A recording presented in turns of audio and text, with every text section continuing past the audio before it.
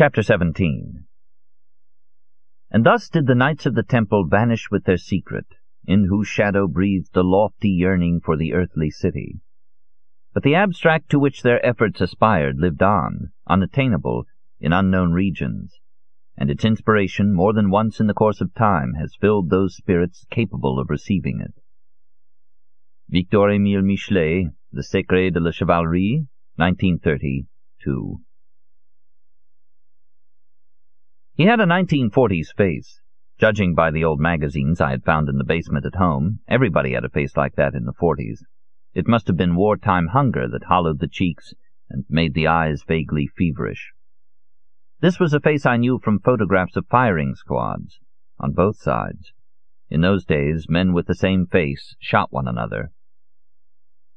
Our visitor was wearing a blue suit, a white shirt, and a pearl-gray tie, and instinctively I asked myself why he was in civilian clothes.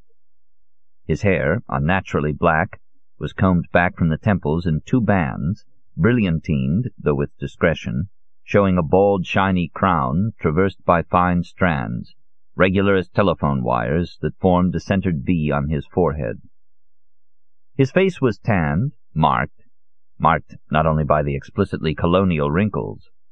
A pale scar ran across his left cheek from lip to ear, slicing imperceptibly through the left half of his black Adolphe Monjou mustache. The skin must have been opened less than a millimeter and stitched up. Menser? Or a grazing bullet's wound? He introduced himself, Colonel Ardenti, offering Belbo his hand and merely nodding at me when Belbo presented me as an assistant. He sat down, crossed his legs, drew up his trousers from the knee, revealing a pair of maroon socks, ankle-length. "Colonel, on active service?" Belbo asked. Ardenti bared some high-quality dentures. "Retired, you could say, or if you prefer, in the reserves. I may not look old, but I am." "You don't look at all old," Belbo said.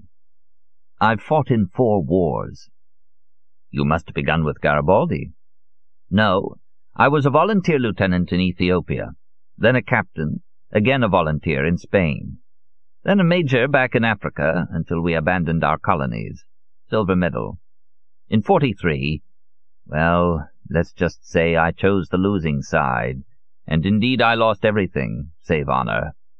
I had the courage to start all over again in the ranks. Foreign Legion, School of Hard Knocks, Sergeant in 46, Colonel in 58 with Massou. Apparently I always choose the losing side.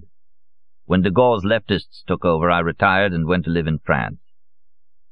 I had made some good friends in Algiers, so I set up an import-export firm in Marseille. This time I chose the winning side, apparently, since I now enjoy an independent income and can devote myself to my hobby. These past few years I've written down the results of my research. Here." From a leather briefcase he produced a voluminous file, which at the time seemed red to me. "So," Belbo said, "a book on the Templars." "The Templars," the colonel acknowledged. "A passion of mine almost from my youth. They, too, were soldiers of fortune who crossed the Mediterranean in search of glory." "Signor Casaubon has also been studying the Templars," Belbo said. "He knows the subject better than I do. But tell us about your book."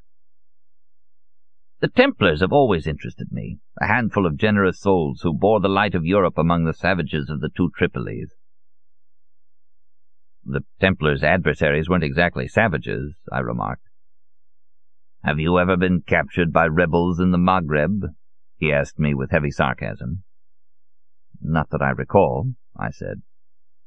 He glared at me, and I was glad I had never served in one of his platoons. "Excuse me," he said, speaking to Belbo. "I belong to another generation." He looked back at me defiantly. "Is this some kind of trial, or—" "We're here to talk about your work, Colonel," Belbo said.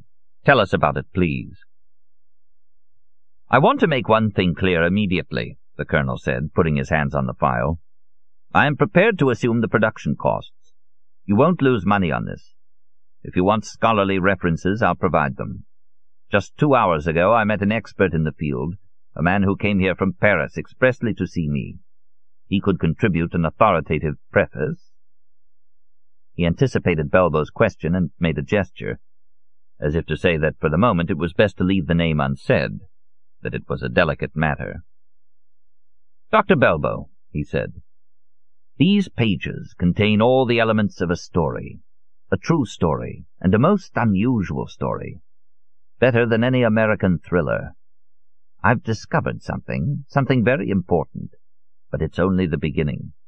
I want to tell the world what I know, hoping that there may be somebody out there who can fit the rest of the puzzle together, somebody who might read the book and come forward. In other words, this is a fishing expedition of sorts, and time is of the essence. The one man who knew what I know now has probably been killed, precisely to keep him from divulging it. And if I can reach perhaps 2,000 readers with what I know, there will be no further point in doing away with me." He paused. "The two of you know something about the arrest of the Templars?" "Signor Casaubon told me about it recently, and I was struck by the fact that there was no resistance to the arrest, and the knights were caught by surprise." The colonel smiled condescendingly. "True, but it's absurd to think that men powerful enough to frighten the King of France would have been unable to find out that a few rogues were stirring up the king, and that the king was stirring up the Pope. Quite absurd. Which suggests that there had to be a plan, a sublime plan. Suppose the Templars had a plan to conquer the world, and they knew the secret of an immense source of power, a secret whose preservation was worth the sacrifice of the whole temple quarter in Paris, and of the commanderies scattered throughout the kingdom, also in Spain, Portugal, England, and Italy, the castles in the Holy Land, the monetary wealth, everything. Philip the Fair suspected this. Why else would he have unleashed a persecution that discredited the fair flower of French chivalry? The temple realized that the king suspected, and that he would attempt its destruction. Direct resistance was futile. The plan required time. Either the treasure, or whatever it was, had to be found, or it had to be exploited slowly. And the temple's secret directorate, whose existence everyone now recognizes— "Everyone? Of course. It's inconceivable that such a powerful order could have survived so long without having a secret directorate." "Your reasoning is flawless," Belbo said, giving me a sidelong glance. The colonel went on. "The Grand Master belonged to the secret directorate, but he must have served only as its cover, to deceive outsiders. In La chevalerie et les aspects secrets de l'histoire, Gautier Walter says that the Templar plan for world conquest was to be finally realized only in the year 2000. The temple decided to go underground, and that meant that it had to look as if the order were dead. They sacrificed themselves, that's what they did. The Grand Master included. Some let themselves be killed. They were probably chosen by lot. Others submitted, blending into the civilian landscape. What became of the minor officials, the lay brothers, the carpenters, the glaziers? That was how the Freemasons were born, later spreading throughout the world, as everyone knows. But in England, things happened differently. The king resisted the Pope's pressure and pensioned the Templars off. They lived out their days meekly, in the order's great houses. Meekly, do you believe that? I don't. In Spain, the order changed its name to the Order of Montesa. Gentlemen, these were men who could bring a king to heel. They held so many of his promissory notes that they could have bankrupted him in a week. The King of Portugal, for instance, came to terms. "Let us handle it like this, dear friends," he said. "Don't call yourselves Knights of the Temple any more. Change the name to Knights of Christ, and I'll be happy." In Germany, there were very few trials. The abolition of the order was purely formal, and in any case there was a brother order, the Teutonic Knights, who at the time were not merely a state within the state. They were the state, having acquired a territory as big as those countries now under the Russian heel, and they kept expanding until the end of the 15th century, when the Mongols arrived. But that's another story, because the Mongols are at our gates even now. But I mustn't digress. "Yes, let us not digress," Belbo said.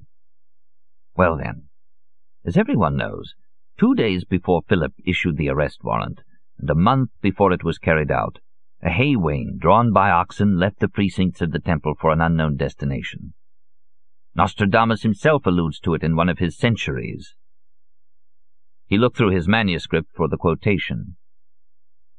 "Sur la pasture d'animaux ruminants, par eux conduits au ventre herbopolique, Soldats cachés, les armes pris maintenant. The Haywain is a legend, I said, and I would hardly consider Nostradamus an authority in matters of historical fact. People older than you, Signor Casaubon, have had faith in many of Nostradamus's prophecies. Not that I am so ingenuous as to take the story of the Haywain literally. It's a symbol of the obvious established fact that Jacques de Molay, anticipating his arrest, turned over command of the order, as well as its secret instructions, to a nephew, Comte de Beaujeu, who became the head of the now clandestine temple. Are there documents that bear this out? Official history, the colonel said with a bitter smile, is written by the victors. According to official history, men like me don't exist. No, behind the story of the Haywain lies something else. The temple's secret nucleus moved to a quiet spot, and from there they began to extend their underground network. This obvious fact was my starting point. For years, even before the war, I kept asking myself where these brothers in heroism might have gone. When I retired to private life, I finally decided to look for a trail. Since the flight of the Haywain had occurred in France, France was where I should find the original gathering of the secret nucleus. But where in France? He had a sense of theatre. Belbo and I were all ears. We could find nothing better to say than, well, where? I'll tell you. Where would the Templars have hidden? Where did Hugues de Pin come from? Champagne, near Troyes. And at the time the Templars were founded, Champagne was ruled by Hugues de Champagne, who joined them in Jerusalem just a few years later. When he came back, he apparently got in touch with the abbot of Citeaux and helped him initiate the study and translation of certain Hebrew texts in his monastery. Think about it. The White Benedictines, St. Bernard's Benedictines, also invited the rabbis of Upper Burgundy to come to Citeaux, to study whatever texts Hugues had found in Palestine. Hugues even gave St. Bernard's monks a forest at Bar-sur-Aube, where Clairvaux was later built. And what did St. Bernard do? He became the champion of the Templars, I said. But why? Did you know he made the Templars even more powerful than the Benedictines? That he prohibited the Benedictines from receiving gifts of lands and houses, and had them give lands and houses to the Templars instead? Have you ever seen the Forêt d'Orient near Troyes? It's immense, one commandery after the other. And in the meantime, you know, the knights in Palestine weren't fighting. They were settled in the temple, making friends with the Moslems instead of killing them. They communicated with Moslem mystics. In other words, St. Bernard, with the economic support of the Counts of Champagne, built an order in the Holy Land that was in contact with Arab and Jewish secret sects. An unknown directorate ran the Crusades in an effort to keep the order going, and not the other way around. And it set up a network of power that was outside royal jurisdiction. I am a man of action, not a man of science. Instead of spinning empty conjectures, I did what all the long-winded scholars have never done. I went to the place the Templars came from, the place that had been their base for 2 centuries, their home, where they could live like fish in water. Chairman Mao says that revolutionaries must live among the people like fish in water, I said.